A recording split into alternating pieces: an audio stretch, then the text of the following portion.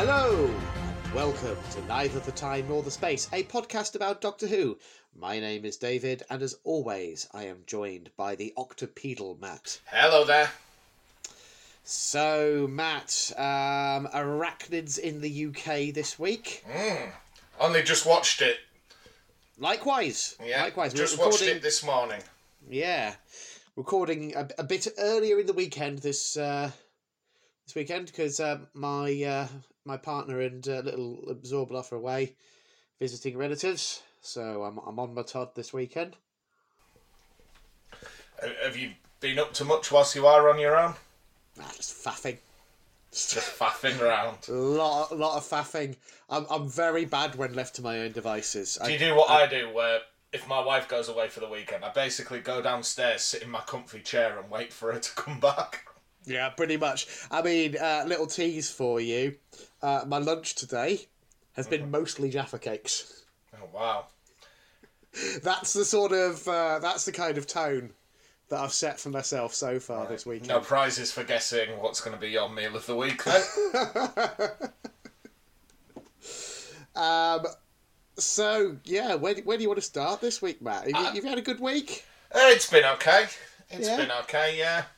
Just surviving.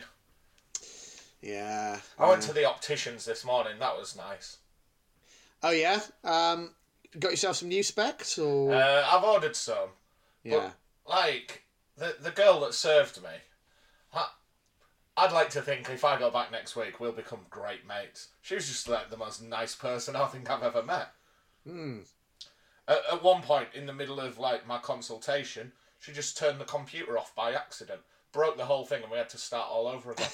And I was like, and she was that nice you didn't even mind? Because that would have annoyed me. Because she was like, oh, I am sorry. And then I had to do a customer feedback thing and she was like, you're not mad about the computer, are you? I was like, don't worry about it. Yeah, I would have been really good egg. Yeah, well, that's nice. I've got an optician's appointment booked for next week. Desperately needed in my case because my glasses have snapped in the bridge. Oh, great. Have you sellotape them together like a comedy carry-on character? Yesterday there was a lot of grappling with sellotape, but to be honest, it never took particularly well. So I was having to sort of refresh the sellotape every 3 or 4 hours, which was very annoying. Last night I got the super glue out, and they're doing a little bit better. But I'm hoping I'll be lucky if the super glue sees me out until my appointment on Wednesday. Is this the most boring conversation we've ever had on pod? I don't know. I'm not a good judge for these things. I'm having a lovely time just talking to a person. Do you think anyone's at home just going, oh, did he fix his glasses? Get to the end of the story, David. I mean, this is the first actual conversation I've had with another human being since 6 p.m. yesterday. So, yeah, I'm fully on board. Right. Well, we've got so much in the can this week, David. Yeah? Where do you want to start? What if I told you we've got the Would I Lie to Who finale? We have indeed. What if I told you we've got the return of the Wheelie Big Quiz? Oh, I'm so chuffed for that. What if I told you, David, we've got radio's least enjoyed segment, Television Highlight of the Week? Yep. And we've got the segment that refuses to die, Meal of the Week. And on top of all that, don't forget, we're talking about the Doctor and her friends fighting a load of big spiders. Loads to look forward to, listeners. Yeah. I mean, if you thought the optician's chat was good, whoa. Just you wait. Yeah. I bleached my toilet this morning as well, David. Shall we have a chat about that? We can do if you like. No. As I say, this could be a long one because I'm in no rush. I've got nothing else on. Yeah. I mean, I guess I could finish off the Jaffa cakes, but other than that, I've got nothing on the agenda. We've got a course correct. We've got to turn it round. Okay. Where do you want to start?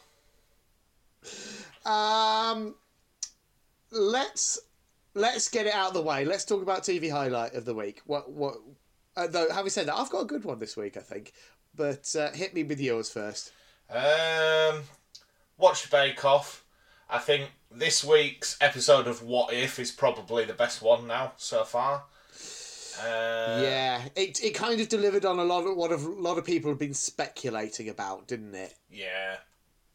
I won't say any more than that. If you like Marvel, worth a watch. If you don't like Marvel, this is not the show for you. Yeah. It's not going to convince anybody, is it?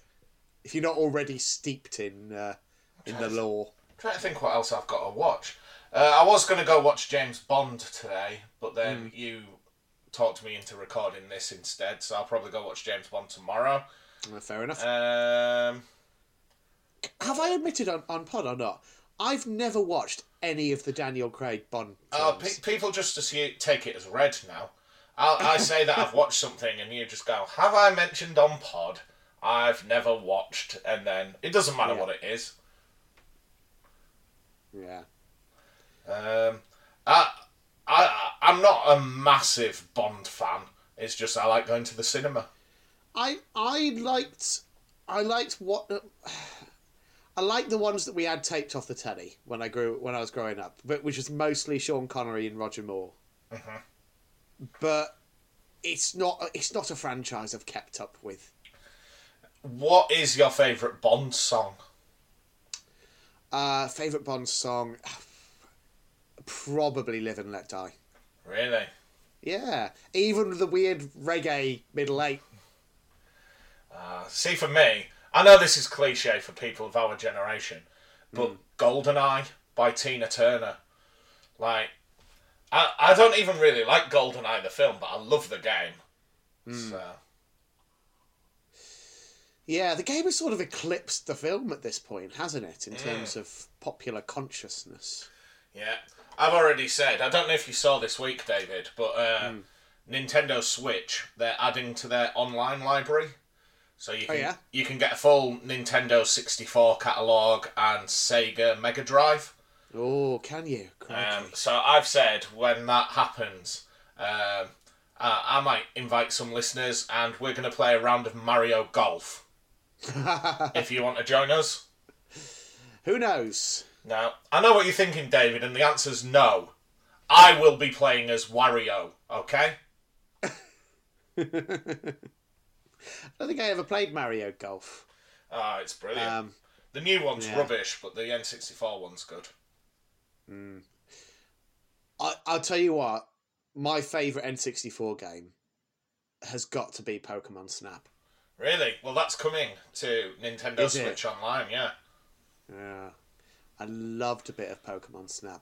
Is that why, when we went out for that walk one day, you threw an apple at a duck and knocked it into the pond? It may well have been. Yeah. Anyway, so my TV highlight of the week, thank you for asking that. My little Absorbaloff has been diversifying his interests a little bit recently. He's still very much into robots, don't get me wrong, but he's also started to develop a bit of a fascination with spooky stuff, ghosts and monsters and whatnot. And one day, a little light bulb just popped above my head, and I remembered about the trapdoor. Okay, yeah. You are familiar, I take it. Entirely familiar, yeah. I think most of our listeners of a certain generation will be familiar with it. But for those who's not, it was a sort of stop motion claymation, little 5-minute episodes things, late 80s, early 90s. And it's basically just revolves around this spooky castle and this rather put upon servant who works in the kitchens of this castle, and in the kitchen is a big trapdoor, and he tends to forget to leave it closed, and then monsters and stuff comes out of the trapdoor. But, I mean, everyone knows, don't you open that trapdoor. Yeah. You're a fool if you dare. Yeah, exactly. It's a great theme tune, great animation, great voicing from Willie Rushton. And the best thing of all about it, from my perspective, is the fact that from pretty much the first moment I put it on for Little Absorbaloff, he was laughing himself sick at it. Like, honestly, I have never heard him laugh so much in my life. Genuinely gave himself hiccups within 10 minutes. Wow. He was laughing so hard. So that's been a delight. And, it's continued to be a hit all week. And if his usual habits are anything to go by, will continue to be a hit for the next 6 months or so until I am thoroughly, thoroughly sick of the Trapdoor. But yeah, what a great little show that was. Awesome. Yeah. So then, Matt, is it time? Are we going to finally put Would I Lie to Who? Would I Lie to Who? I can't speak all of a sudden. No, that is right, isn't it? I was getting it right both times. It's Would I Lie to Who? Because of Doctor Who. Yes, of course. I don't know what's gone wrong with my brain today. So is it finally time to put Would I Lie to Who to bed, Matt? It is. One shall stand, one shall fall, David. Right. This is absolutely nerve-wracking. Okay, so let me just pull up this document. So we did reach out to Jake from the Married to Who podcast. Yeah. Who was more than willing to oblige. Do you want to say hello to the Married to Who podcast, David? Hello, Married to Who podcast. Okay, so Jake, because we're playing head-to-head, David, instead of me versus you, he sent 4 statements for us to choose from. Oh, okay. Okay, there's 3 lies and 1 truth. And they all relate to the Married to Who podcast. Oh, okay. Okay, so are you happy for me to read them? Yes, go for it. Okay, the answers are on a separate document, so don't worry about that. Okay, so option number 1, David. And this is written from Jake's perspective, so when I say we and I, it's not actually me, David. Don't get confused. I'll try my hardest. Okay, so we called our podcast Married to Who because the 4 main cast members are all married. However, Jill and Alex were not married when the podcast started, but got married about 6 months in. Okay, Right. Are you ready for option 2, David? I'm ready for option 2. Option 2. We do actually have a producer, but it isn't Terry. We say Terry is the producer just so we have a reason for having him on the podcast. Our real producer is named Jess, and she makes sure that we're all synced up and that our levels are the same. Right. Okay. Option 3, David. The other main theme of our podcast is that the marrieds had never seen Doctor Who. We admit that Alex has seen most of Doctor Who before, but we lie when we say that Sam has never seen Doctor Who. She was a fan of the Tennant years, but fell off when she was in college. Without her liking the show, we would have never been able to convince Cody to do the podcast. Okay, yeah. Okay. These are all very plausible so far, aren't they? Yeah. And option number 4. Jake and Alex have a spin-off called Brothers in Who, in which the 2 brothers watch classic Who. Jake and Alex are not brothers, and are not in fact related at all. Jake's parents and Alex's parents were best friends, so they've known each other their whole lives and consider each other brothers.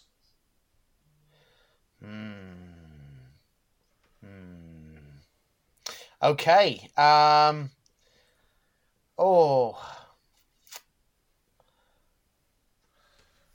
Right. I'm going to write down which one I think it is, David. Okay. Because Okay. I've got some logic behind my decision, but I don't want to share it with you till you know which one you're going for. Okay, so I will definitely. I'll pick a different one if we end up picking the same one. But my first instinct was it C? Was Sam was actually a fan of the Tennant years and dropped off? Okay, yeah. That sounds very plausible to me. Mm-hmm. So I think that's my first instinct. What did you go for? I've gone for option 4.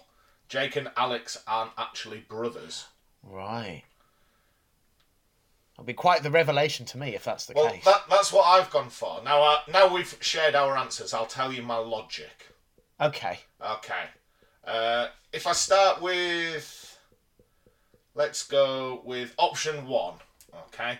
The fact that Jill and Alex were not married. Now, I need to be honest, I haven't listened to a lot of their early episodes. Mm-hmm. Okay? So that is entirely possible. Yeah. I think I started listening... I pretty much just started listening in parallel to where we were. Yeah, so that would have been like late Tennant, early Moffat? Yeah, I've gone back and listened to a few of like my favourite episodes to see what they thought of it. So I thought that was quite a plausible one. Mm-hmm. The second one, that Terry isn't their producer. Now I'm certain, when I've listened to some old episodes, they did have a producer. I'm certain there was a time before Terry was on the pod.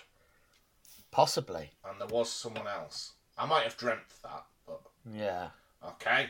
And then the idea that some of them have that Sam has seen Doctor Who, again, that makes sense because certainly when I've listened to their episodes and they, say hello to us, she's the most vocal in listening to our show and, sometimes gets in touch on Twitter. So actually, all three of those make sense. The one that doesn't make sense to me is number 4, and that's why I've gone for it. Yes. Okay. Now I've probably listened. I've listened to. I'm pretty sure all the Brothers in Who's, or certainly the majority. I do have a terrible habit, just because I have so many podcasts that I want to listen to. I'll be honest. I tend to use the speed increase function on my podcast. What an incredibly rude thing to say. No. It's across the board as well. I do it with most podcasts. I just find otherwise I don't listen to everything that I want to listen to, and that frustrates me. But it does mean occasionally I will miss bits of chit chat. Because also my brain tends to disengage a lot more when people aren't directly talking about Doctor Who. But that being said, I was under the impression that they were maybe like half brothers. Yeah. I that was the impression I got, that they but I could be wrong about that. So that one stuck out to me as the least plausible of the 4 because it went against something that I thought I already knew, but I could be wrong. This is absolutely well done, Jake. You've absolutely got into my head and got me questioning reality. So job done on that score. What do we do if neither of us have got it right? I'll drive to your house if your wife's not there, and we'll have a shirtless wrestle in the garden. Either that, or do we both choose a backup option? Okay, we can do, yeah. Yeah. I was really looking forward to, like, Queensberry Rules wrestling. Well, we all know who would win that, don't we? All right, big man. Throwing it about. That was the opposite of what I was trying to imply there. I am the least physical man imaginable. Right, go on, I'll let you go first. Would you like option 1, that Jill and Alex were not married when the pod started, or option 2, that there's a secret producer? I think that's the more exciting, so I'm going with that. Option 2 is secret producer. That's my backup option. Right, so I'm going 1 and 4, you're going 2 and 3. Yeah, okay. Right. I might put some, like, intermission music in here whilst I just close that message and open the other.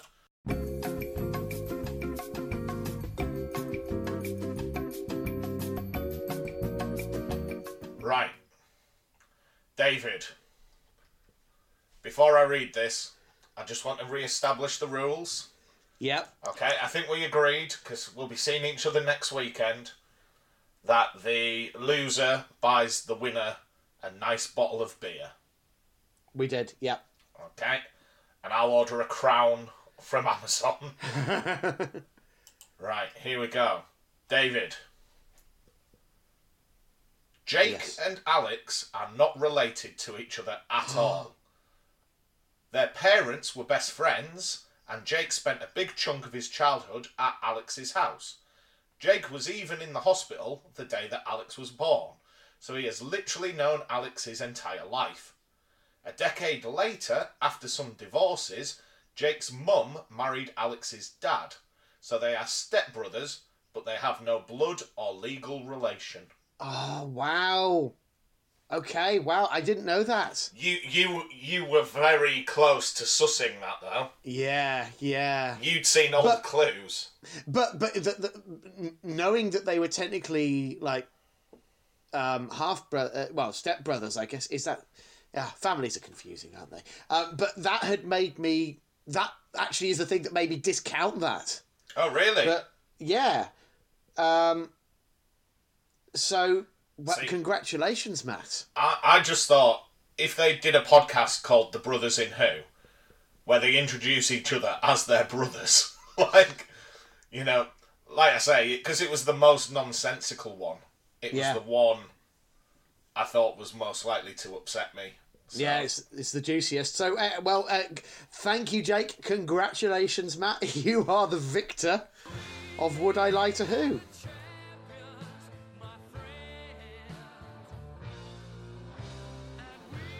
I'm so happy. I wish my wife was here to see it. She'd be very proud, I'm sure. And I'd better pick up a lovely bottle of beer for you, Matt. Yeah. 4 cans of special brew would do. We shall see.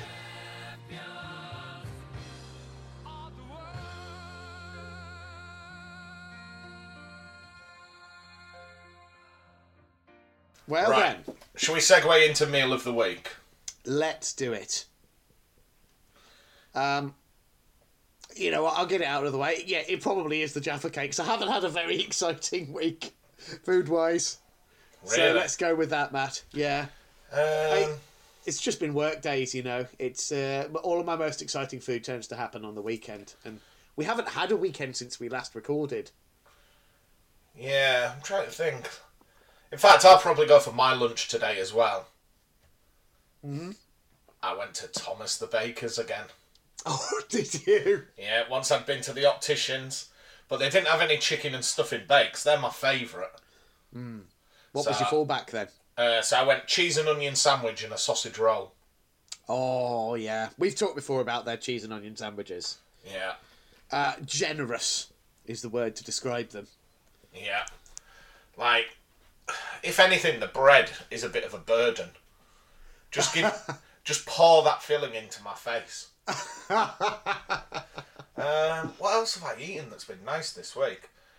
There's been a lot of just sandwiches at work and then coming home and having quick meals because my wife's been working and, Yeah, similar kind of vibe for me this week. I think we've both just been in a bit of a survival mode week, haven't we? Yeah, I'm just on, autopilot, really. Yeah. But yeah, exciting times coming. I've got a couple of birthdays in the family coming up. There should be some exciting meals off the back of that. Yeah. 2 weeks today. Yeah. That'll be my birthday, don't forget. Oh, yes. No, it'd be 2 weeks yesterday. It's on the Friday. I forget how close your birthday is to my partner's. Yeah, I'm certain in the past, I've tried organising things and you've had plans. Yeah, I almost always. But anyway, wow, okay. So, speaking of your birthday, is it time to officially launch the Good Ship Wheelie Big Quiz? Ladies and gentlemen, it's time. Really big quiz.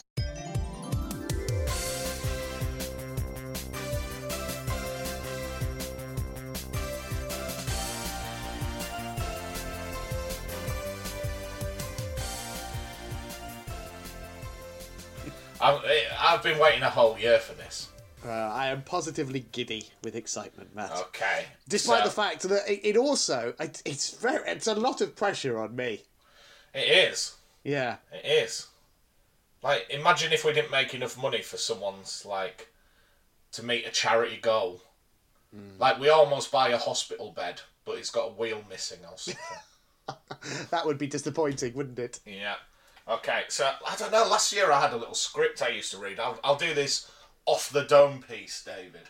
Right. So the Wheelie Big Quiz is an annual tradition. This is the second ever one. Yep. Today, it officially becomes tradition. Yeah. And I'm certain last year we used to say that we were doing a little bit of good for the world, putting a little bit of good back into the world. Yeah, to make up for all of the hours of lives we've wasted in the intervening months. We're so sorry. We are. So this year, our chosen charity, David, is...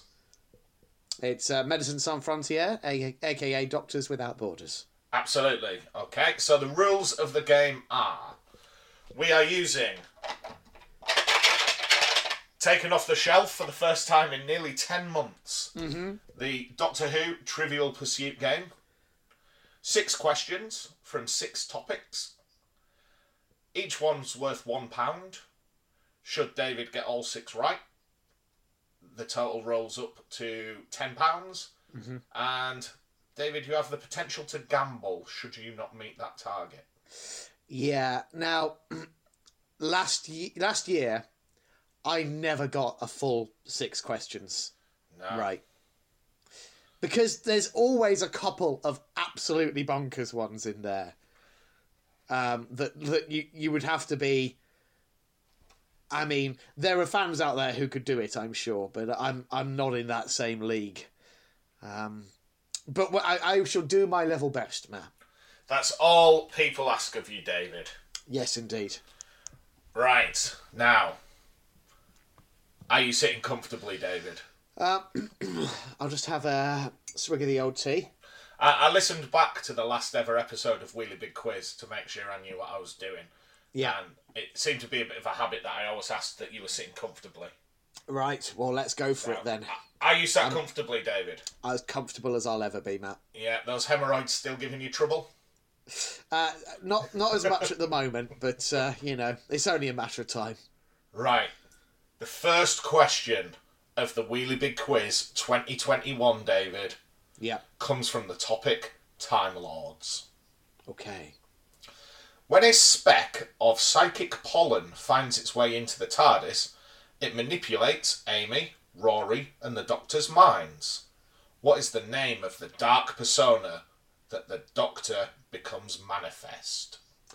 That would be the Dream Lord. David... The correct answer is the Dream Master. It's not, though, is it? No, it's not. I just thought I'd tease you. That was very annoying. First pound in the bank this year, David. I said it with such confidence as well, and you just immediately wrong for... Right, yeah. As portrayed expertly by Toby Jones. Yeah. The second question, David, comes from the topic Companions. Okay. In which second Doctor story does Polly nearly get converted into a fish person during experiments to raise Atlantis from the sea? That would be the Underwater Menace. That is £2 for the week, David. Well done. Question 3 comes from Episodes and Stories. Mm-hmm. What was the name of the secret organisation that Minnie Hooper and Wilfred Mott were members of in The End of Time? Oh, no. I'm not going to get a multiple choice on this, am I? I'm afraid not. Oh, it's something like... It's the Silver something, isn't it? So... Something like the silver cloak, maybe? David... The correct answer was the Silver Cloak. Yes! I very nearly said Silver Network, and then at the last second I was like, no, I think it's more poetic than that. Okay. I genuinely didn't think I was going to get that as you were asking it. Question 4, David, comes from Years and Dates. Okay. Never been my strong suit, this one. No, we know this is your area of weakness, but we'll go for it. Yeah. David, which year did the London Eye, which the nesting consciousness uses to transmit an activation code to its autons, open to the public? Okay, so this is one of those not actually about Doctor Who questions, isn't it? It's not asking when is that episode set? It's asking when did the actual tourist attraction open? Would you like me to repeat the question? Yes, please. Which year did the London Eye, in which the nesting consciousness uses to transmit an activation code to its autons, open to the public? Right. Yeah. So the Doctor Who element is completely incidental. The question could just be when did the London Eye open? I'm going to say. So it was a Millennium thing. I want to think that it was one of those things that actually opened sort of in advance of. I don't think it opened into the year 2000. I want to say it was 98 or 99. I'm going to say 1999. I'm going to read the answer from the card, David. Okay. 2000. Can we fact check that? It was inaugurated in December 1999, but technical problems delayed its official opening. Oh, that's frustrating. David, what I'm prepared to do is if you get the final 2 questions right, we'll consider it a clean sweep of 6. Really? Okay, that's very generous of you. Let's give it a go. Since it's week 1, this is a one-time offer. Okay. David, the 5th question comes from the topic monsters. Right. Why does, and I hope I pronounced this correctly, Sharaz Jek, the android expert on Androzani Minor, wear a face mask? Okay. How specific does it need to be? Because he was disfigured. Can I just read the answer from the card, David? Yes. He is disfigured. Yes. Okay, that's all they needed. Right. Okay. Yeah. Don't worry, I don't want to overstress you. Yeah. No, I just didn't know because I'm sure they give the reason, the story behind the disfigurement in the episode, but I couldn't remember it. Okay. So, final question, David, comes from cast, crew, and beyond. Yeah. Okay, you need this for the clean sweep. Oh, no pressure. Can you please name the 2 Doctor Who stories, so I'm looking for the titles of 2 stories, David, Yeah. that Clive Swift has appeared in? Okay. Get the easy one out of the way first. Voyage of the Damned. And the other one is one of the 1980s Dalek stories where it's an R word, and I get them all confused with each other.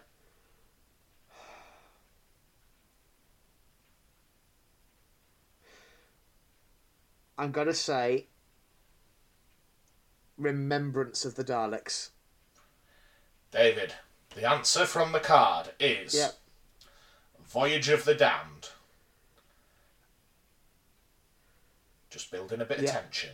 Yeah. And Revelation of the Daleks. Oh, I always get those ones confused. Right. Oh, so close and yet so far. £4 for the week, David. Now, a new element introduced into this year's Wheelie Big Quiz. Yeah. Would you like to gamble that £4? And so, is that just one more question? There is one more question that would take it up to a potential 10. I'm so frustrated. I don't want to start.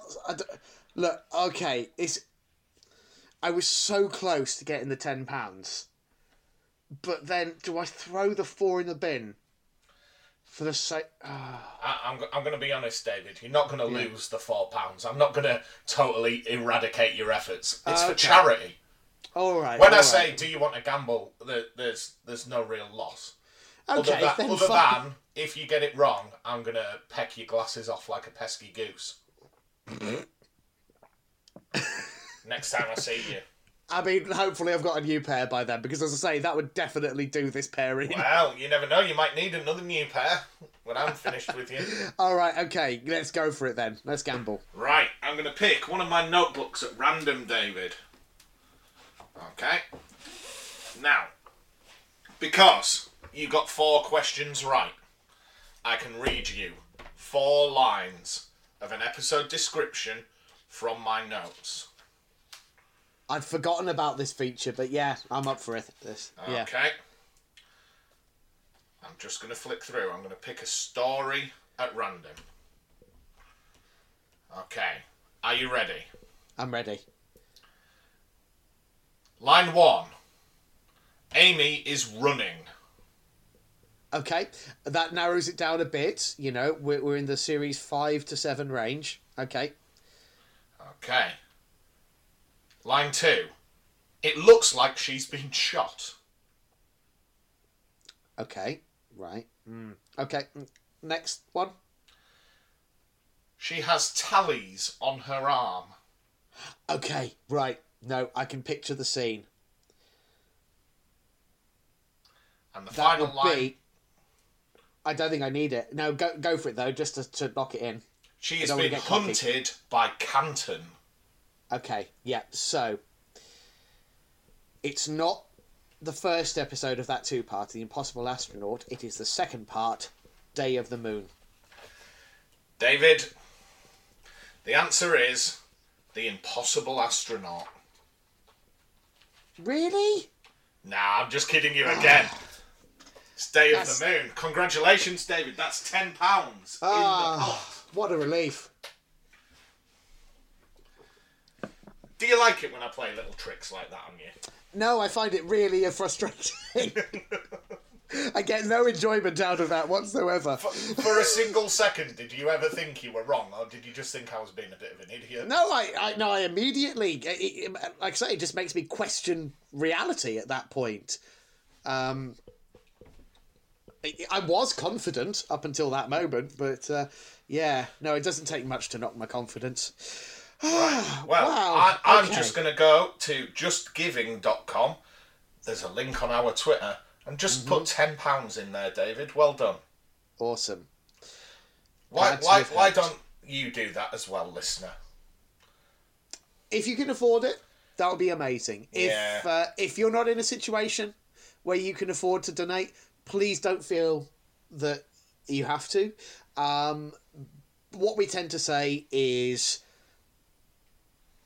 donate an amount of money that you wouldn't notice if it fell out of your wallet. You know, if that's 50p, pound, you know, £3, what's that? A cup of coffee, whatever you're comfortable donating. But you know, it's for a good cause, and you know, there are some incentives on there as well, as we discussed last week. We're already sort of trying to hatch a timetable for when we might have time to record some of the bonus episodes that we've got planned.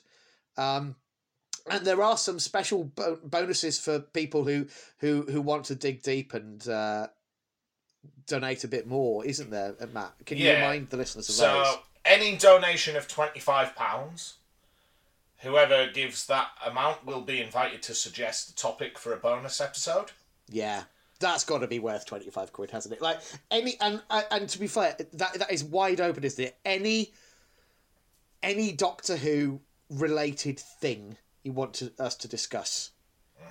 That could be, you know, it could be a book, a comic, a Big Finish audio drama.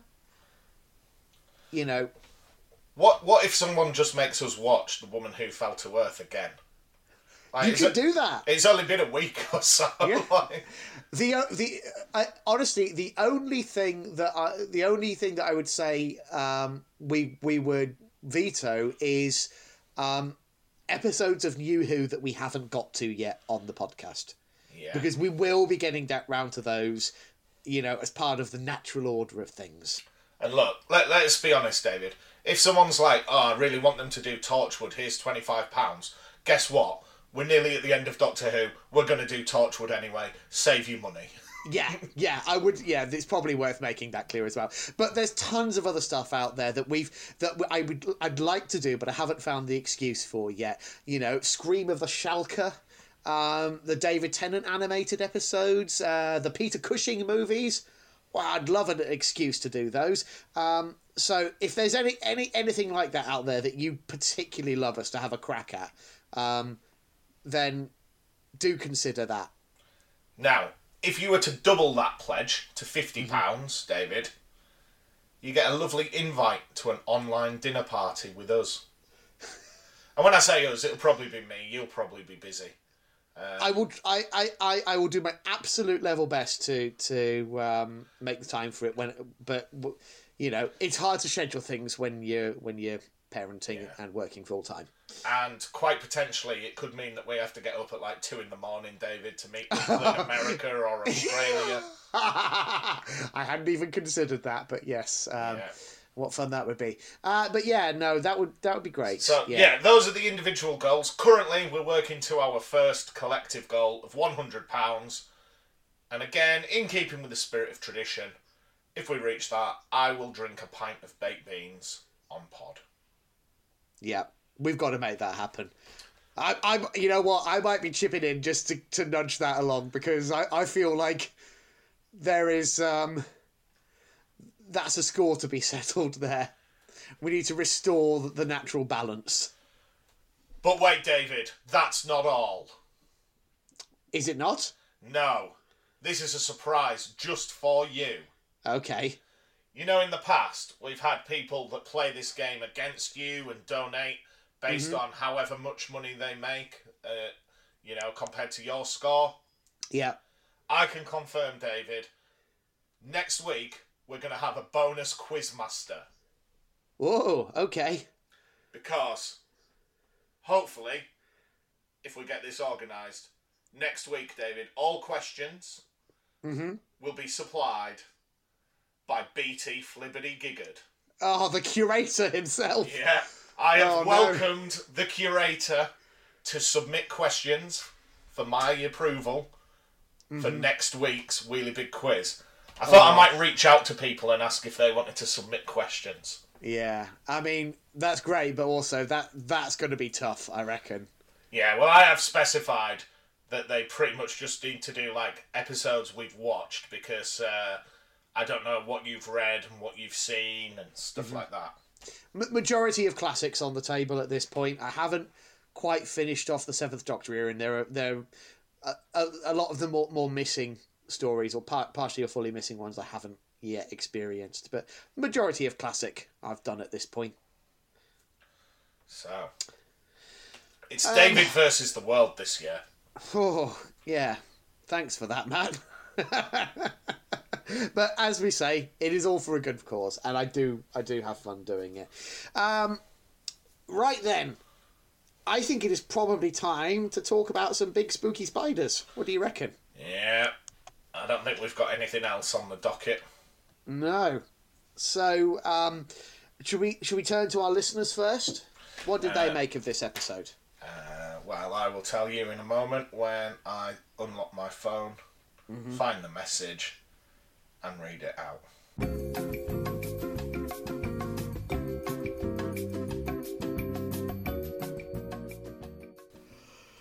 Did you know that I put a poll on Twitter for who's going to win Would I Lie to Who?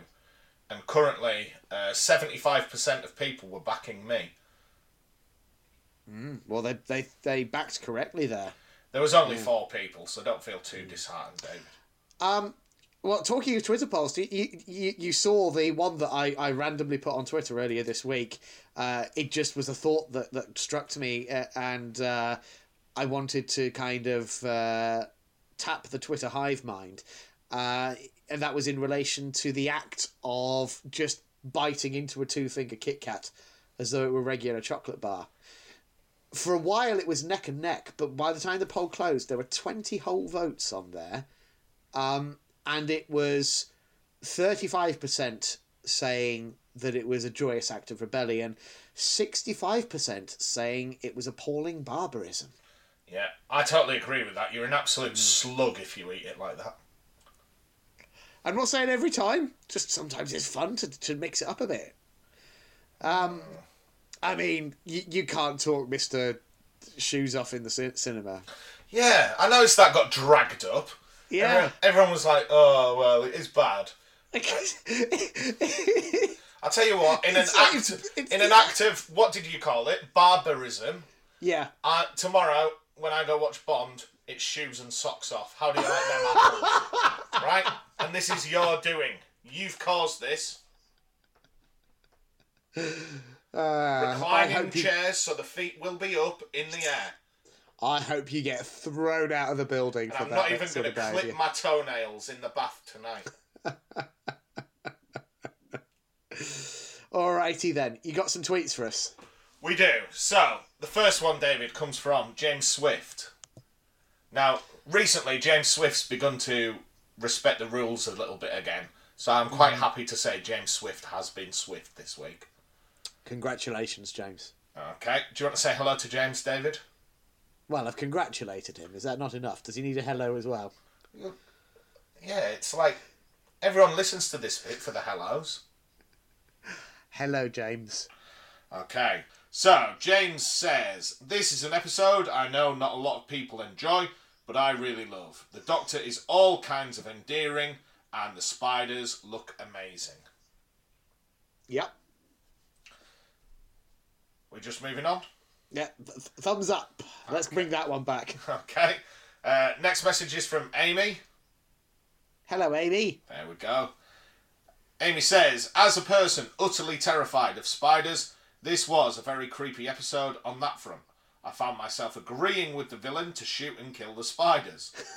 I found the Doctor's idea that it's more humane to starve the spiders to be dumb. Yet only Robertson thought that.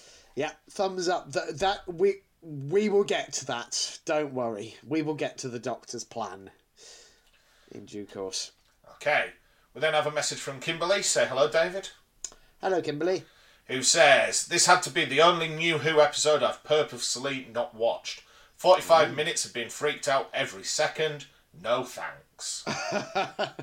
Yeah, to be fair, if you're genuinely arachnophobic, this is going to be a tough watch. For sure. Right. We then have James Courtney. Say hello, David. Hello, James. Psst, psst. By the way, James, I'm probably going to ask you to submit some really big quiz questions, so keep an eye on your inbox. Excellent. Sorry, that was a private conversation, David, between me and James Courtney. Sorry. You shouldn't have been eavesdropping on that. No. Okay, James says, it's okay, just far too stuffed. There are so many characters, and they mostly serve little purpose. We get to learn a little about Yaz, but not a lot. I'd have loved more from her family. Yaz forgets she's a police officer when the Americans start waving guns around. What happened to her firm attitude from episode 1?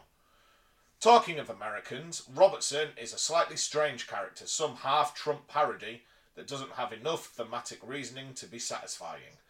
And his niece, the second LGBT character this series, is also the second to have death surrounding them. Lastly, it's TARDIS time. One of the issues they had with this set was that the orange lights turned out pink on camera. They had to colour correct in most episodes this series. Although in rewatch, it looked like it didn't happen for this one. The crystals appeared pinker. I didn't know that fact. That's interesting. I should have saved that for a really big quiz question. Yeah, they did have a pinkish look to them in that final scene. Right. The next one comes from Frank. Say hello, David. Hello, Frank. Who says, it's hard to say because it is entertaining, it's just not very engaging. Big spiders isn't a very inspired threat, but I'm always up for an environmental message. There's at least some funny jokes and good banter to stop it from being completely forgettable. Yeah. Thumbs up. Right. And the last one comes from BT Flibbity Giggard. Say hello, David. Greetings, curator. Oh, that's nice. I like that. Are we going to make that a thing every week? Well, we can try. I'll probably forgotten by next week, but you never know. Okay. BT says, a great, if typical, Doctor Who episode, with one baffling sour note. But before I get to the issues with the ending, I'll just gush a bit about literally everything else.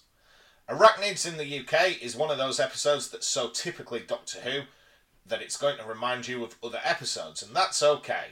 It's a combination of the classic base under siege, once everyone gets to the hotel, which is always fun, and it also owes a lot to the third Doctor's Earth-based storytelling. The expert of the week, the corrupt corporate executive who refuses to listen to anyone, the sci-fi things... Sorry, I pressed a button on my phone and it went off there. I'll start that again. The expert of the week, the corrupt corporate executive who refuses to listen to anyone, the sci-fi things happening in a normal environment, it's all very Third Doctor. And as someone who really likes that era, I was always going to like this episode. And okay, basically, it's just the Green Death with spiders instead of maggots, but there can be more than one corporation dumps toxic waste in a disused mine plotline in Doctor Who. Robertson is an effective villain, and I think he's characterised far better than usual for Doctor Who anti-corporation plotlines. Instead of being straight up evil or just dumb, he's grounded in the casual carelessness and cruelty of mega-rich business owners. He uses disused mines as dumps and doesn't have proper oversight because he doesn't care. He casually fires Yaz's mother for being in the wrong place at the wrong time because he doesn't care. Of course, he would rather not have mutant spiders in his hotel. It's bad for business after all, but he's more concerned about the potential bad press and about avoiding responsibility than actually dealing with the way his business practices caused the problem to happen in the first place. Speaking of dealing with the problem, though, oh boy, we have to talk about that mess of an ending. Okay, so everything's going nicely. They have a plan to get the spiders to an isolated area. Then the Doctor and the spider scientist give the most baffling definition of humane I've ever heard. Okay, so the Doctor doesn't want to shoot the human-eating spiders and give them a humane death. Fine. But in what universe is starving the spiders, condemning them to a long, painful death, or cannibalism, humane by any definition? Why the heck do none of the companions notice how messed up that this is? Not to mention how messed up that is for any kids in the audience who have had to deal with their pet being put down due to old age. Hey kids, the Doctor says that your doggy being put down, which your parents probably framed as merciful, right thing to do, was actually evil, and Fido should have had a long lingering death. Not to mention, that whole mutant spider thing is more akin to getting rid of a rabid animal than anything else. These spiders aren't sentient, there's no reasoning with them. And magic mutation reversal button? They could have introduced the TARDIS zoo that occasionally pops up in the books. Just have the Doctor throw the spiders a steak or something every once in a while. Practically any solution would have been less disturbing to me, and the fact that Chibnall, who wrote this episode, didn't seem to clock it as an issue at all is incredibly disappointing. The episode itself is solid, but the morality present in it is disturbingly sloppy. And that moral sloppiness is a recurring problem that I have with the Chibnall era. Yeah, thumbs up. We'll get to our own thoughts on that in due course, I think. Yeah, I think that is something of a theme that you might see popping up every now and then. So be prepared for that, Matt. Okay, so that all being said, what did you make of this episode, Matt? I'm going to use one of our lesser used ratings, David. Ooh, lay it on me. No emotional attachment. Right? It was just there. It was just there. I watched it, and then it was over. Yeah. Okay, yeah. I can see how that would... how it could leave you like that, because it's not an ambitious episode of Doctor Who, it's fair to say. You know, it's fairly contained. It's a pretty standard sort of B-movie type threat. Just big spiders. And that's either going to work for you or not. as a premise. For me, I'm going to say good episode, some glaringly awful bits. Okay. Not just bad, genuinely, like, almost episode ruiningly bad. But do you think this is the worst episode we've seen in this series? parts of it, I would say, are some of the best that we've had so far this series. In all honesty, I think a lot of the script is very good. I think it has some of the best humour. I think Jodie Whittaker is given the most doctory stuff to do that she's had so far this series. So far, one of my frustrations early on in Series 11 was because there are so many companions and guest characters to juggle in 50 minutes every single week, that the Doctor herself was getting sidelined. And I think she's a little more front and centre in this one, which is good. And she gets some really good scenes. But there are other aspects of it that are so bad that it makes it hard to forgive. So I have a hard time making my mind up, basically. I want to say, like, with another... if it just had one more draft, another pair of eyes on it, it could have been a great episode. Uh-huh. As it is, it's a bit of a frustrating one. That being said, let's just get stuck into it, Matt. Okay, so this is Arachnids in the UK. This is episode 4 of season 11 from the 28th of October 2018. Now, if you wanted to go back, David, to the 27th of October 2018, you could listen to our 4th episode, Governments and Gases. Yeah. Oh, the Slovene two-parter. Yeah, Aliens of London, World War III. Seems like forever ago, doesn't it? Yeah. Back when we tried to do a two-parters in a single episode.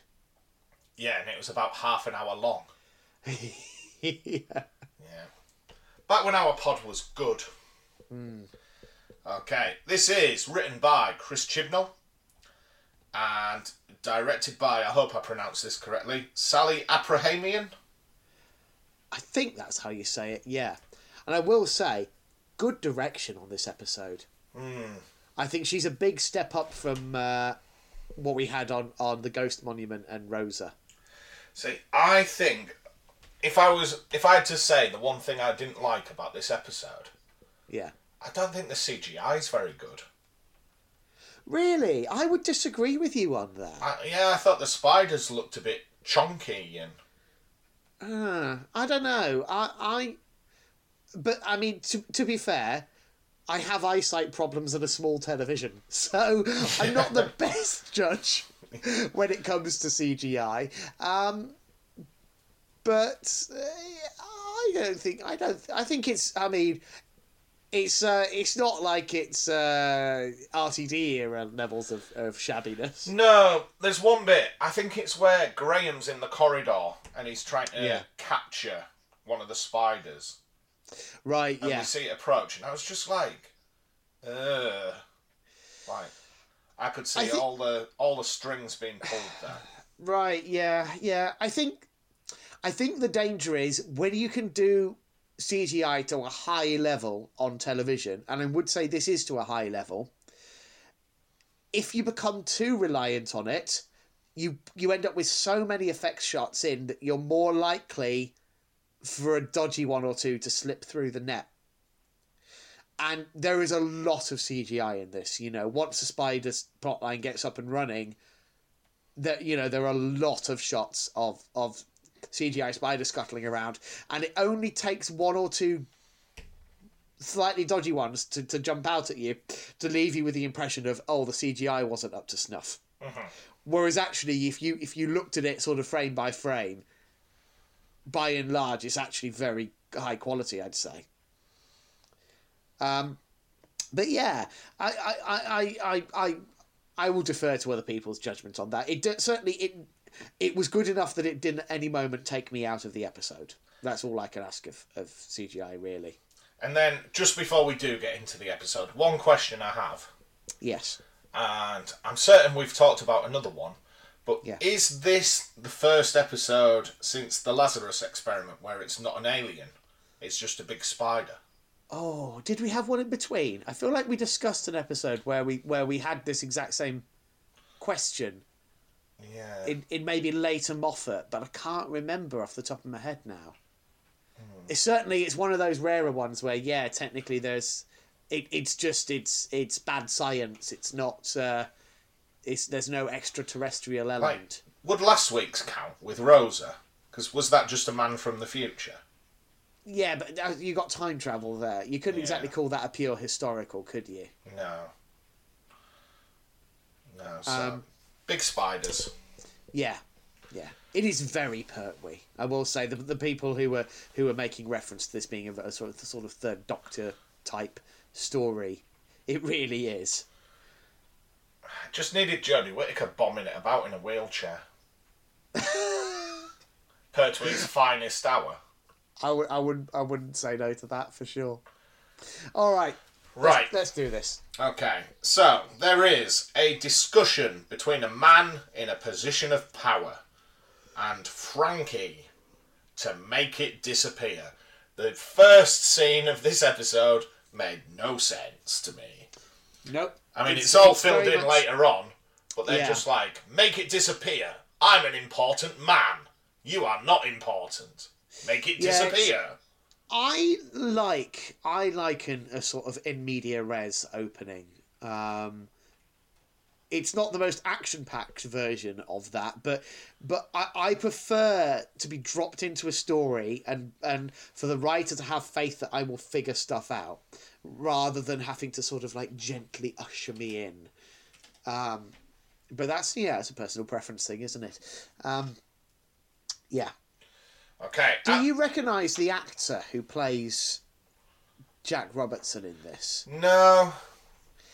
He's apparently a big name, and like people were making a big deal about him being a guest performer in this, and I think he's most famous for being in Sex and the City. Okay. Is that right? Which, to be honest, not a show I've ever bothered with. No. Don't really think I'm the target market for that one. No. Not really my cup of tea, but... So, Nadja arrives to check they're all okay and is immediately fired as general manager. Yeah. And even in my notes, I've just written, this is all very odd. Yes, it definitely is. Okay. So then we see a bit of TARDIS flight, all going a bit wrong. Well, is it going wrong? Well, exactly. They do land in Sheffield 30 minutes after they'd last left. And can I say, I don't think the time vortex has ever looked lovelier. Really? I love that. It's all like honeycomb and... Yeah, I love that idea that it's more like a network rather than just like this weird single tunnel, which is what we've tended to see in the past. Yeah, it's a bit more like Bill and Ted. Yeah. Okay. So, the Doctor says goodbye to them all until Yaz invites them for tea. Yeah. Graham decides he wants to go home. He wants a little bit of time to think about Grace and just collect his thoughts. Yeah. Can I say, I loved Whittaker's performance in that scene as well, where she's just sort of going like, right, okay, well, guess I'm off in my box then, and like dragging her heels. And the second Yaz says, do you want to pop round for a cup of tea? She's just immediately... I just wish Whittaker would calm down a bit.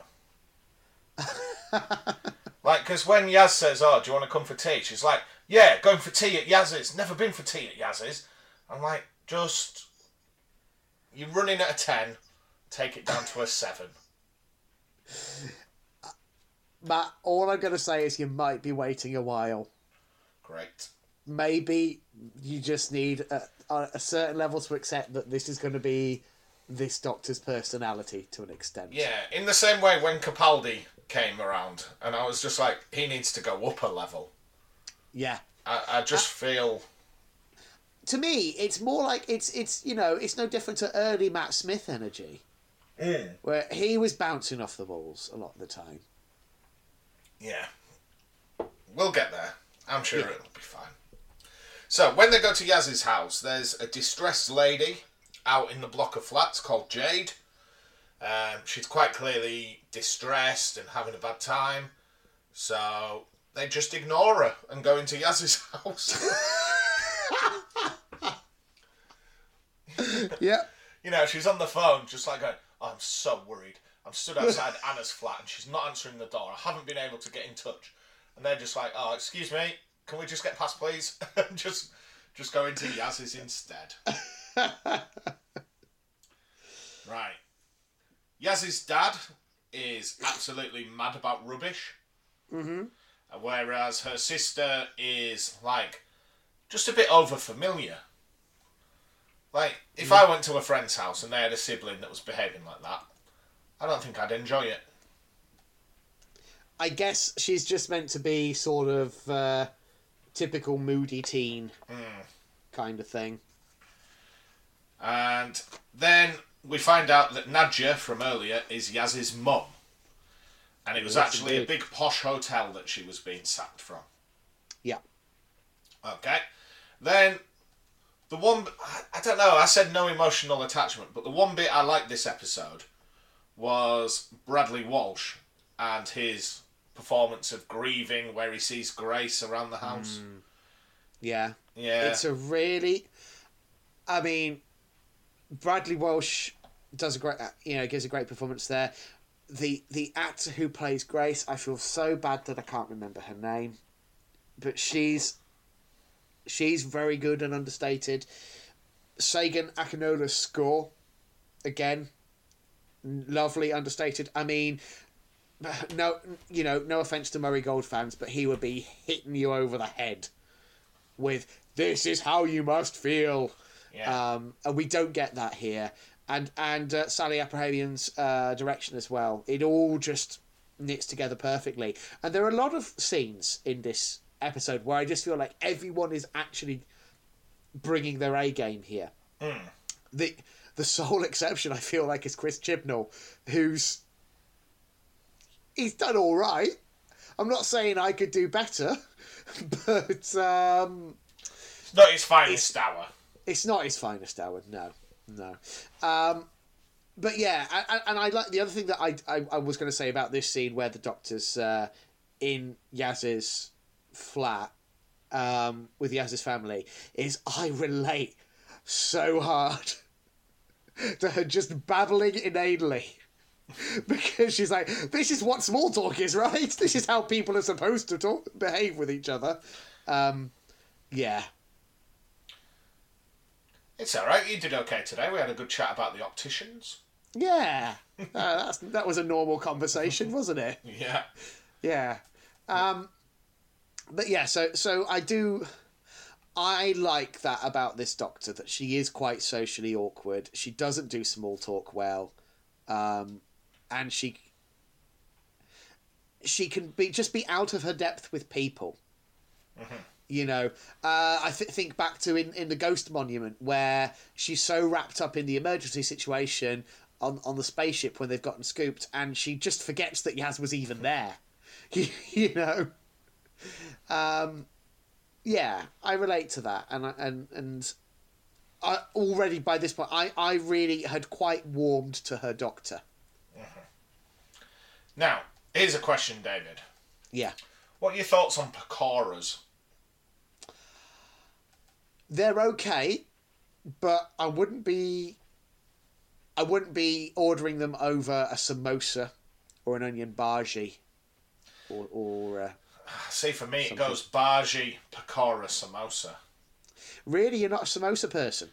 They're hit and miss. A good samosa's great. A bad samosa's like can ruin your day. But I mean, I can only attest to the vegetable ones. To be fair, it's a very long time since I've had like a lamb samosa or anything. I'm having Chinese takeaway for tea tonight. Ah, good. I choice. thought you were just going to let that hang like an out of context comment, just like I'm wearing blue socks today. I mean, to be fair, I don't have a lot to say about it. I'm not big on Chinese takeaway. Really? It doesn't agree with me, Matt. Oh, I love it. Yeah, my partner. It's one of the few things that me and my partner really struggle with sometimes. Is sometimes she just really wants a Chinese, and I'm like, I mean, I guess I'll have some chips and I'll cook myself an egg or something. But it's like I can't. Yeah, there's nothing on a typical Chinese menu that I'd actually want to order. Not any salt and chili prawns or a bit of squid? Not for me, thanks. Sweet and sour chicken? No. Szechuan beef? I mean, you're being silly, aren't you, Matt? I'm just running through the options. I don't know. You might never have tried some of these. I mean, no, I haven't tried any of the ones that have got dead animals in, no. I do apologise. I forgot. That was actually a mistake on my part. Was that a genuine... I thought you were trolling me. No, I was just going through things that I would order and see whether you'd like them. No, that was a mistake on my part. Fair enough. To be fair, there's not a lot of vegetarian stuff from the Chinese. No, that's the thing, and that's something I struggle with. You could have a pot of crispy seaweed. Yeah, it's not enough for me. It's like not when if I've got the option to order takeaway, and someone's advocating for Chinese, but I'm like, there is so much good Indian food. You could get a nice egg foo young. You see, I don't like the texture. I've had them, but they're so rubbery. I was going to say, what's not to like? It's like an omelette, but burnt. Yeah, no, it's not. I feel like you shouldn't do that to eggs. It's not fair on them. Anyway, well, listener, if you have any suggestions what David can get from the Chinese takeaway, get in touch. We are timenospacepod@gmail.com or @timenospacepod on Twitter. So anyway, so Yaz's dad cooking up some pakoras. Yeah, so the doctor goes to pick up a parcel for him from next door but one, and this is where we bump into Jade again. Yeah. Oh, now all of a sudden the doctor's interested. Yeah. So she's locked out of Anna's flat, and Anna appears to be missing. Yeah. So the doctor unsheathes the sonic screwdriver from her quiver. She does need like some kind of scabbard or something for it, doesn't she? Yeah. And, points it at the door, unlocks it. Yeah. They can all go in. And when they do, there's lots and lots of cobwebs. Mm-hmm. And also, Anna's in bed all wrapped up in cobwebs and dead. Yeah. Also, Ryan is here. Have we mentioned that yet? Yeah, it's his turn to be the background character this week. It's a very light episode for Ryan. Though, I will say, he gets my favourite moment of the whole episode, and I wonder if you spotted it. We will get to it. We'll get there. A little bit later, yeah. Okay. So, Anna's all wrapped up in bed, all dead, and they start to hunt for the spider. And when they find it, it's giant. Yeah. Okay. It's a big spider for sure. Yeah, it's a domestic spider. It's not harmful. Yeah. And they managed to trap it. How would you feel if you saw a spider as big as a cat like that one? I would, if it was in my living room, I'd lock the back door. I'd go to my shed. I'd get a cricket bat. And it wouldn't be alive for very long. You'd Shaun of the Dead it, would you? I'd have a cricket bat in one hand and like my grass strimmer in the other, like my weed whacker, and I'd just be flaying. Yeah, I don't know what I'd do because you see, I don't like just swatting insects. I am one of those suckers that will, chase a wasp around with a pint glass and an envelope for 10 minutes rather than just whacking it. But I mean, I don't think I have a receptacle large enough to do that with. Maybe a mixing bowl. No, I wouldn't want to risk it. If one of its legs poked out, I wouldn't like that. Have I ever told you the story about when a frog got in my house? No, you have never told me the Right, frog story. well, confession time. One Yes. of my main phobias is frogs and toads. Really? Yeah, That's an interesting one. I really don't like them. Like, they really upset me.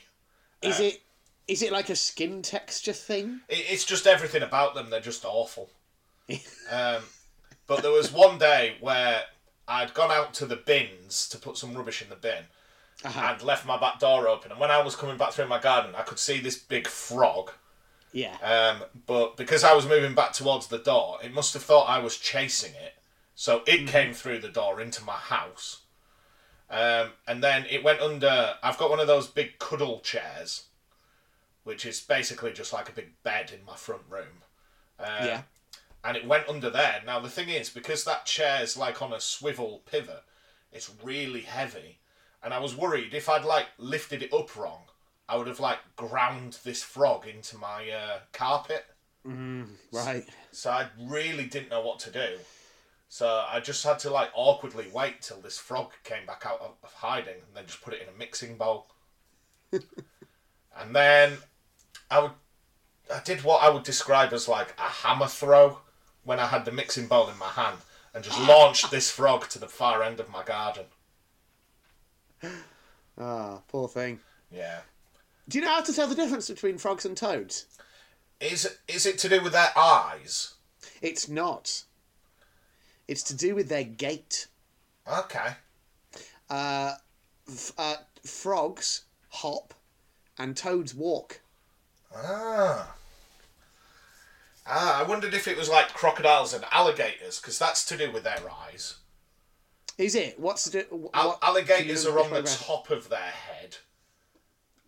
No, it must be crocodiles on the top of their head, alligators on the side.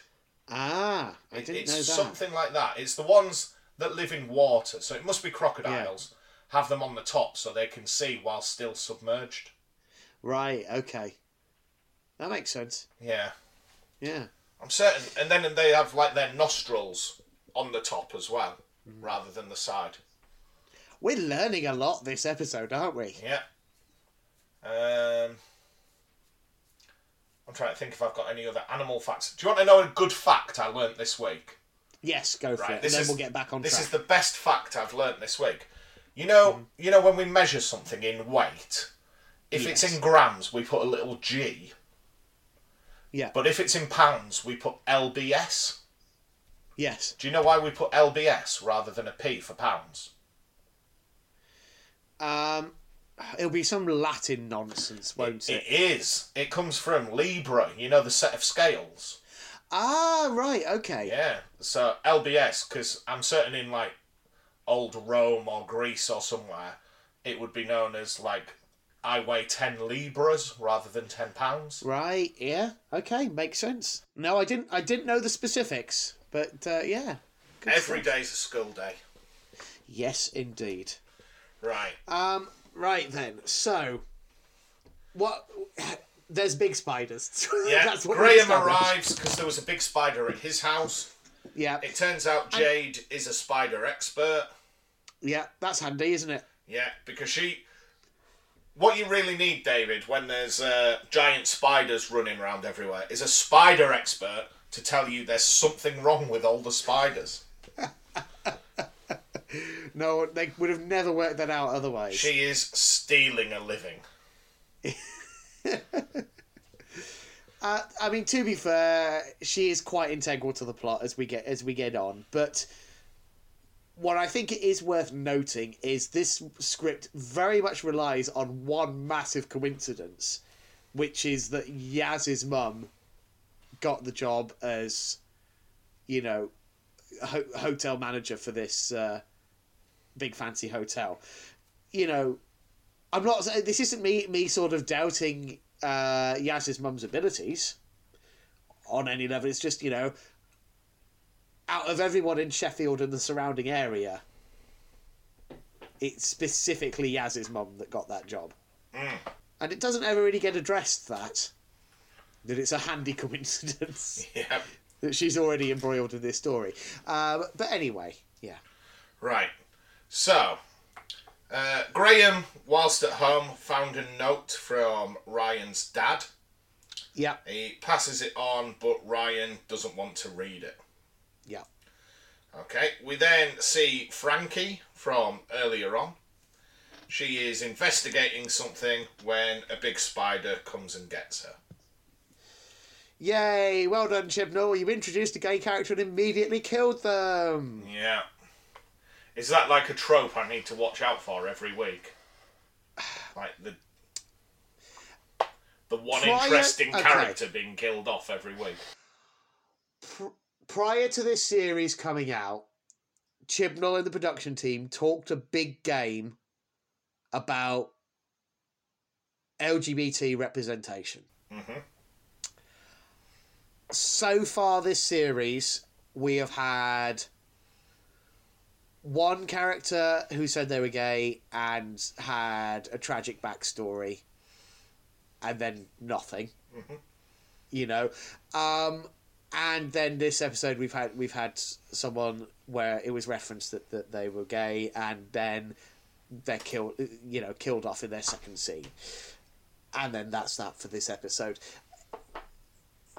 Have you ever heard the term "bury your gays"?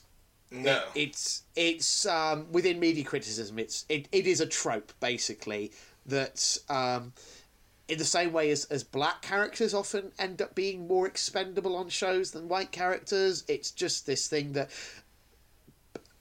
creators aren't necessarily doing it intentionally, but there is a tendency towards those characters being seen as more disposable because they tended to be more peripheral, because your main heroes would be the straight white characters, and it would be their friends and their compatriots and the people they meet along the way who would be different in some way, and because they are more expendable in script terms because they're not the main character, they're more likely to end up getting bumped off.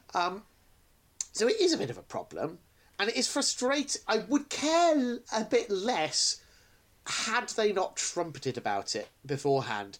Whereas when you look at the RTD and Moffat eras, which are not without their flaws, but, you know, Series 1, you know, you've got a scene with Jack giving the Doctor a full kiss on the lips. And yes, it was I mean, you could open to interpretation as the level of romance within, you know, intended within that kiss, but it's still there. And you know, Jack was not subtle as a character, and you know, plenty more besides.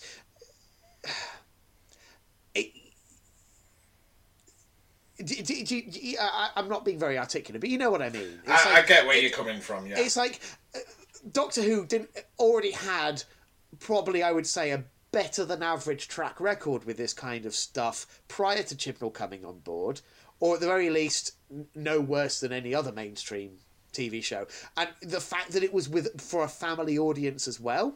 You know, you look at something like Vastra and Jenny. Yeah, it wasn't perfect in terms of representation, but at the end of the day, they were a strong, believable married couple on primetime BBC One family viewing.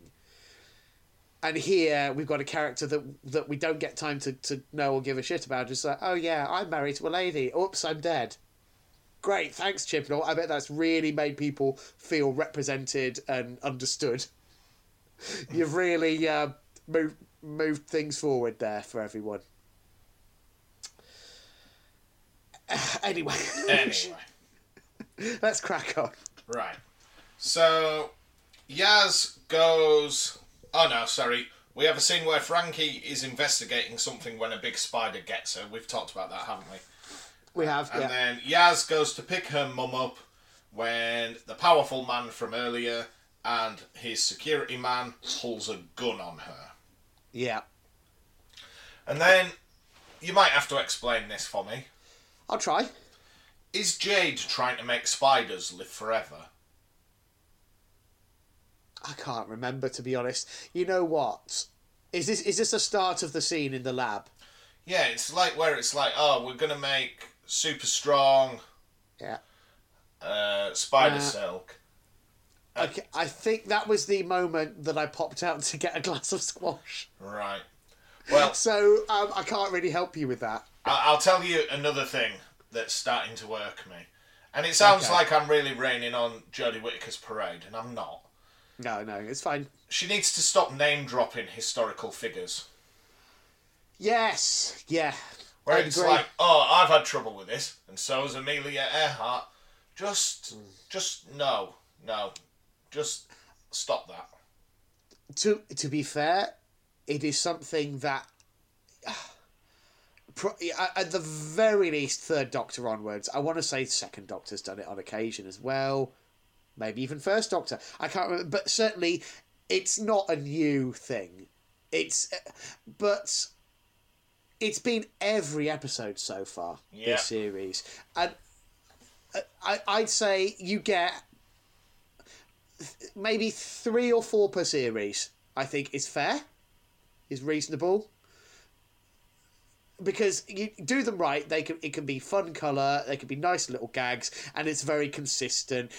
And the the thing that I do like about those lines is that from a fan's perspective is like, oh, is that the Doctor just spinning a yarn? Is that a genuine story that maybe someone will go ahead and write one day? You know, that's fun to think about. But every episode, it gets a bit tiresome. Right. You know, last week it was Elvis's mobile phone. Week before that, it was Audrey Hepburn's sunglasses. It's constant. Yeah. So the other thing I wanted to mention about this scene, because I don't think you did, because if it's not in your notes, and I'm not surprised that it wouldn't be, but my favourite moment of the entire episode is whilst all that exposition is going on in the foreground in the laboratory, in the background, Ryan's found a projector and he's making little shadow puppets. Yes, I did notice that. Yeah. I love it. I don't know if that was improvisation from Tosin Cole or the director or whoever, but it is delightful. Yeah. I've got nothing else to say about it. It just genuinely, the first time I watched the episode, just like, I feel like I learned more about Ryan in that one moment than all of the family drama stuff in the preceding episodes. See, the other thing that annoys me with Ryan is, Yeah. isn't he meant to be about 17 or something? Maybe. He looks about 40. Yeah, I think certainly Tosin Cole is playing younger than his actual age. Which, to be fair, is the same's true for Mandip Gill, who plays Yaz. I forget exactly. I'm going to look it up now because I was blown away when I found out how old she was. 84. She'd be looking very good She for just 84. looks incredible for her age. Because I think Yaz as a character is meant to be like early 20s or something, would we say? Yeah. Oh, I guess about the same age as Ryan, because they went to the same primary school, so there's at most sort of 2-3 years difference between them. So I would think we would say early. Yeah, but she was born in 1988. She's 33. Yeah. She certainly seems to be playing younger than that, I would imagine. Oh yeah, definitely. She is at most mid-20s in this story, but to be honest, I think probably given how Ryan is and stuff, I feel like they must be both round that sort of 19 to 22, 23 age bracket. Mm-hmm. Right. The Doctor thinks the spiders are trying to send them a message, but they can't communicate, so she draws the lines on the map to show all the places the spiders have appeared, and right in the centre is a big posh hotel. Ho. So, back at the hotel, Yaz and her mum hear a noise, and it's a giant spider. And What a surprise! yeah. Another one. And the Doctor arrives at the hotel. Yeah. The big business boss man also hears a noise, and again, it's a giant spider that erupts from his bath. Yeah. And again, I feel like I'm being really negative this week. I don't mean to. I didn't like the fact that whenever she talks, the Doctor refers to Yaz's mum as Yaz's mum and gets corrected to Nadja, and then just keeps calling her Yaz's mum. Bit rude, but also I feel like I don't mind it because I feel like it's consistent with the Doctor's characterization, is in that she focuses on the information that she thinks is useful and has a habit of not taking in the stuff which isn't, like, immediately useful to her. And also, she's already very quickly glommed onto, Yaz, Graham and Ryan. So, what's interesting to her about Nadia is that she is Yaz's mum. She's like, I like Yaz, you're Yaz's mum, that's great, that is a great thing to be. And so, like, she's been categorised as that in her brain, and she can't shake that. So I don't mind that, to be honest. So, Yaz and the Doctor begin investigating the big hole that the spider came through. And Graham seems to know who this man of power and importance is. Yes. And, of course, it's Jack Robertson. Oh, yes, Jack Robertson. Okay. So, they lampshade the whole Trump parallels. Yeah. Which I think is a mistake.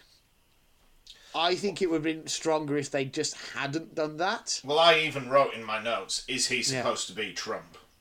Because the point is, he clearly isn't, because Trump is an absolute insane buffoon of a man. Jack Robertson seems like a very serious, grounded, capitalist businessman type. Mm-hmm.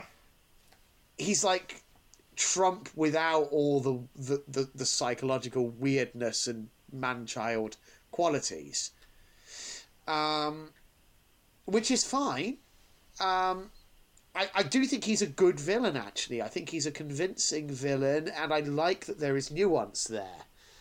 But I kind of would have preferred it if we hadn't had the direct Trump references. And I also don't think we particularly needed all the talk about him running for presidency. Yeah, the thing is, I don't think it really adds much. I think by mentioning Trump, it kind of brings Doctor Who into the real world, whereas in the past we've had like different prime ministers and presidents. Yeah. It just doesn't marry up, I think, in the way they maybe intended it to. Yeah, and we've already had a Trump reference in. Was it? I think it was in series 10, wasn't it? There was a Trump gag or two in there. Yeah, I'm sure. I agree. I kind of prefer it when we're slightly more removed from our reality. So they run away from a big spider. The whole hotel is webbed up, and they try to work out why all the spiders are going mad. Graham acts as bait whilst Ryan tries to trap a spider, because they work out the two things they really need are a captured spider as well as the plans to the hotel. Yeah. So at this point, we still don't really know what the plan is. No. But we're starting to see it come together. Now, if that was us, David, and I said I wanted you to act as bait for a big giant spider, would you do it? No, I would not, because I am a coward. Well, what if I reassured you by saying, well, I'm going to hide in this doorway and jump out with a big cooking pot? I do not have enough experience of your athletic abilities to determine whether or not I trust you to succeed. Right. In that plan. What we need to do is go to like a local fair and play Bat the Rat. And oh yeah? Are you shit hot at Bat the Rat? Yeah. Get me on one of those like whack-a-moles. You've Yeah. never seen anything like it. Lightning quick reflexes. Yeah. Right. So they do trap the spider when loads of others arrive. It turns out that, well, the doctor works out, if there's spiders at this hotel and back at the apartment complex, then perhaps Yaz's mum is the link. Mm-hmm. So we find out the hotel was built on an old coal mine. Yeah. And there's something locked away underground. A big door that says, "Danger, do not come this way." You know, I thought we were going to start seeing the big bad at this point. Yeah, yeah. I will admit, I don't know much about geology or architecture or anything like that. But in my head, the idea of we've got this network of old mine shafts, this hollowed out earth underground here. My first instinct wouldn't be, let's put a really heavy building on top of it. I feel like that's a bad choice. Maybe it's fine, and you know people are building on disused mines quite regularly, unbeknownst to me. But I wouldn't have thought it would be a good idea, or the sort of thing that was likely to get approved.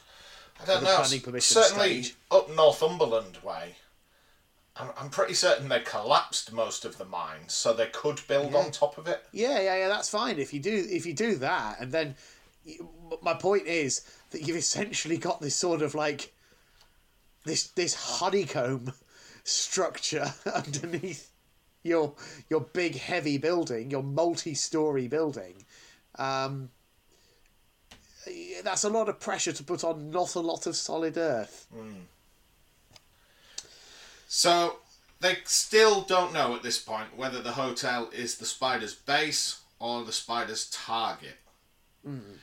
They find Frankie's corpse just hanging from the ceiling, strung up. Yep. And as they walk away, Jack secretly takes Frankie's gun. Yeah. Oh, I think it's his bodyguard's gun. His security man's. They find him as well. Right. All of the mine shaft has been filled with landfill, so with rubbish, and there's a big old toxic mess. Yep. Including some of the aborted carcasses from the lab where Jade works. Yeah. So we find out that Jack's waste disposal company had worked for Jade's lab, taken some of the waste away, but then just put it in this big hole. Yeah. Okay. Ryan reads his dad's apology letter. Says that his dad wants to reconnect. Says that he should come live with him because he's his real family.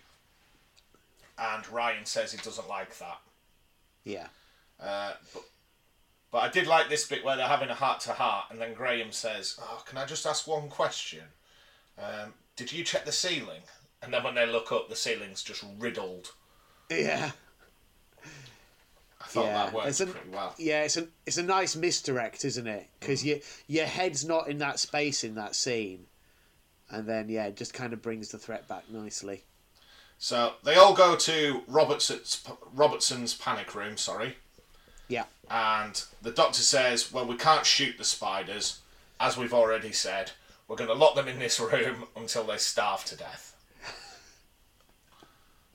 Okay. Now, it's not clear that is the sum total of her plan at that point. And it really wasn't until the first time I watched this that after I'd finished the episode and took a step back and thought for a second, I was like, hang on. Are those spiders still in there? Like, in my head, I'd sort of done some filling in on the doctor's behalf, and I'll come away with the impression that her plan was, we'll get the spiders into the panic room so they're all contained, and then I'll find some planet or something to dump them on with like an atmosphere that they can breathe and something like that. You know, she's got a flipping space and time machine. She'd find some, you know, because they were talking about they need a humane option. But yeah, no, it turns out that it really was, let's just trap them in here with limited oxygen and no food source. Was the plan there. That's weird, isn't it? That's not very Doctor Who. What did you think about the use of grime music to draw them in? I was going to check with you, is that what young people call grime music? It is. That sort of thing. Right, yes. I liked it. Not the music itself, but I liked its use within Doctor Who, because unlike, say, last week where, it's this whole diegetic, non-diegetic thing we were talking about last week with Rosa. It's very jarring in Rosa because it doesn't fit the period setting. It doesn't feel like normal Doctor Who, and it's very on the nose.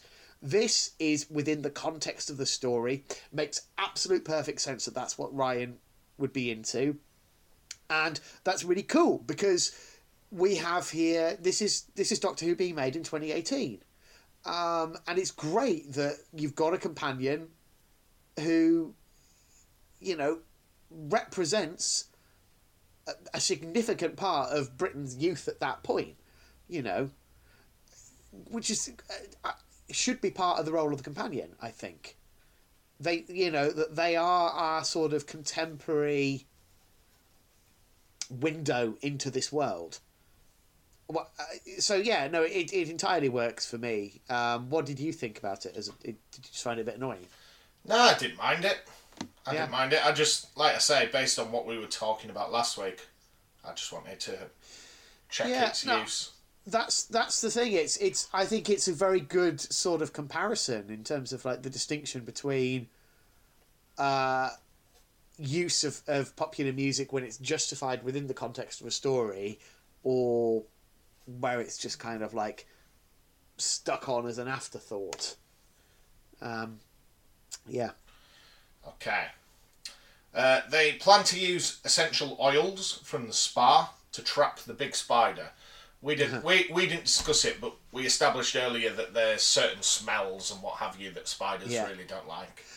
Boy, you can tell Chris Chibnall read the shit out of the Wikipedia article on spiders. That's what I thought. I was like, has he just watched one documentary and become obsessed with spiders? I feel like he probably went to the special effects team and said, right, okay, what can we do? Could you do me big frogs? Like, no, maybe not. What about big wasps? No, we've done them. No, forget that. What haven't we done? Spiders. Yeah, I mean, technically Doctor Who has done big spiders, but that was a long time ago, so let's do them again.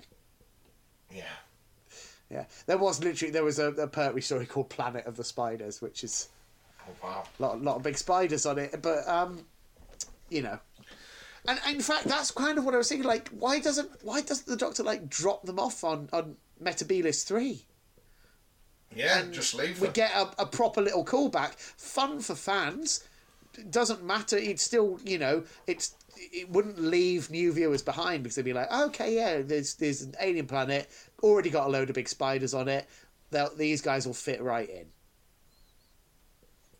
But no. I think you've just improved this episode. That's the thing. This kind of thing is frustrating because it feels like the sort of thing that should have been picked up before the script's going in front of a camera. It feels like first draft stuff. Like he's bashed it out and he's like, I don't know. It needs to. Okay, we trap the spiders in a big room. Great, we'll come back to that. Blah, blah, blah. Writes the ending. Like, okay, great, done. And then when you read it back, you're just like, hang on. So you trap them in a panic room, and then what? They just starve to death. Like that should have been picked up. And it's weird that it wasn't. So yeah, it makes it very hard to appreciate the rest of the episode, which does largely work. I think, the performances are good, the direction is good, the humour is good. I think it's one of Chibnall's strongest scripts from a humour perspective. But yeah, there's something seriously missing there. in the resolution. Anyway, let's wrap this up. The big spider is too big to breathe, which I thought was weird because yesterday I taught a lesson about spiracles on insects. So yeah, it's got too big. The oxygen can't diffuse through its body, so Robertson just shoots it. He calls it a mercy killing. Yeah, fair play. Yeah. If I'm given a straight up choice between death by, instantaneous headshot or asphyxiation, I think I'm probably gonna choose the headshot. So, the Doctor's not very happy about this, but they leave all the same. Yeah. Back at home, Graham sees Grace again. Yeah. And back at Yaz's house, her mum asks how she knows the Doctor. And she asked earlier whether they were an item, and I liked the Doctor's response, which is like, don't think so. Are we? Like, genuinely was just like, what are the parameters here? Yeah. So Yaz says, "Look, I'll tell you when I get back." Yeah. And she goes. I was going to say, I don't know whether I might as well point it out. 13th Doctor and Yaz is quite popular with the shipping crowd. Okay. So, yeah, one to keep an eye on, Right. potentially. So they all go to the TARDIS and say they don't want a goodbye. And Yeah. I think, is this the first time we've had companions ask to travel with the Doctor rather than the Doctor invite them? Certainly for a long while. I mean, Donna, certainly. Oh, yeah. Yeah, she'd had her bags packed and everything, hadn't she? Yeah. I'm trying to think whether Amy. No, she was invited as a child, but then weirdness and stuff. But so like she'd had the thought for a long time. So when the opportunity arose, there was no second thought. But that's slightly different, isn't it? Clara was. Yeah. The Doctor almost wouldn't have taken no for an answer. Yeah, it was parked outside her house. Yeah. Bill. No, that was pretty mutual, wasn't it? Yeah. Yeah. I don't know. Yeah. So yeah, probably his Donna was the last one. And then we end with her calling them her fam, which Yeah. I absolutely hate. But then she says, "No, we'll go with TARDIS team. It's much better," which I do prefer. Yeah. And it ends on a really nice moment where, first of all, she says, "Look, I can't guarantee you're safe." Lovely that she was very upfront about that. Finally learning a lesson. Yeah, the Doctor isn't always very upfront about the risks involved. They all have very legitimate reasons for wanting to maybe have a bit of a break, from reality and explore, excuse to explore elsewhere. And so when they pull the crank to go off to Vista's New, they do it together. It's a really lovely shot with all their hands on the crank there. Really nice ending. Yeah. Just shame they murdered a load of giant spiders before. Yeah, to get there. Yeah. This show, the New Who, doesn't have a great track record with spiders, does it? Because think about the Rachnos babies. Yeah, they got torched. And no, drowned, I believe. Oh, even better. Yeah. It was an entire species wiped out by drowning there from the Doctor. And at least Donna was there to say, "Come on, that's a bit much, Doctor." Yeah. Whereas here, the three of them are just like, "Yep, cool. What's next then, Doc?" Oh, weird business through the end of that story, isn't it? But hey, like I say, there is good in there. There's good in there. I think I'm probably more positive about it than you are. Yeah. But I think possibly Yeah. my least favourite of the series so far. yeah, no, that's fair. That's fair. It's got its problems for sure. Fingers crossed you'll enjoy next week's a little bit more. Next week we will be discussing the Saranga conundrum. Oh, great. Means... And that's Saranga spelt with a T, of course. Yeah. So, can't even guess what that's going to be. Could be anything. Yeah. I mean, well, at least we've gone from one extreme to the other, because this episode title was like, I wonder what it could be about. Yeah. Yeah, I don't mind a bit of mystery in my Doctor Who titles. It's got a nice ring to it, I think, the Saranga Conundrum. But anyway, so do join us next week for that, listeners. But until then, as always, thank you so much for listening. And until next time, cheerio. Don't forget to give to the Wheelie Big Quiz, and goodbye. Bye-bye.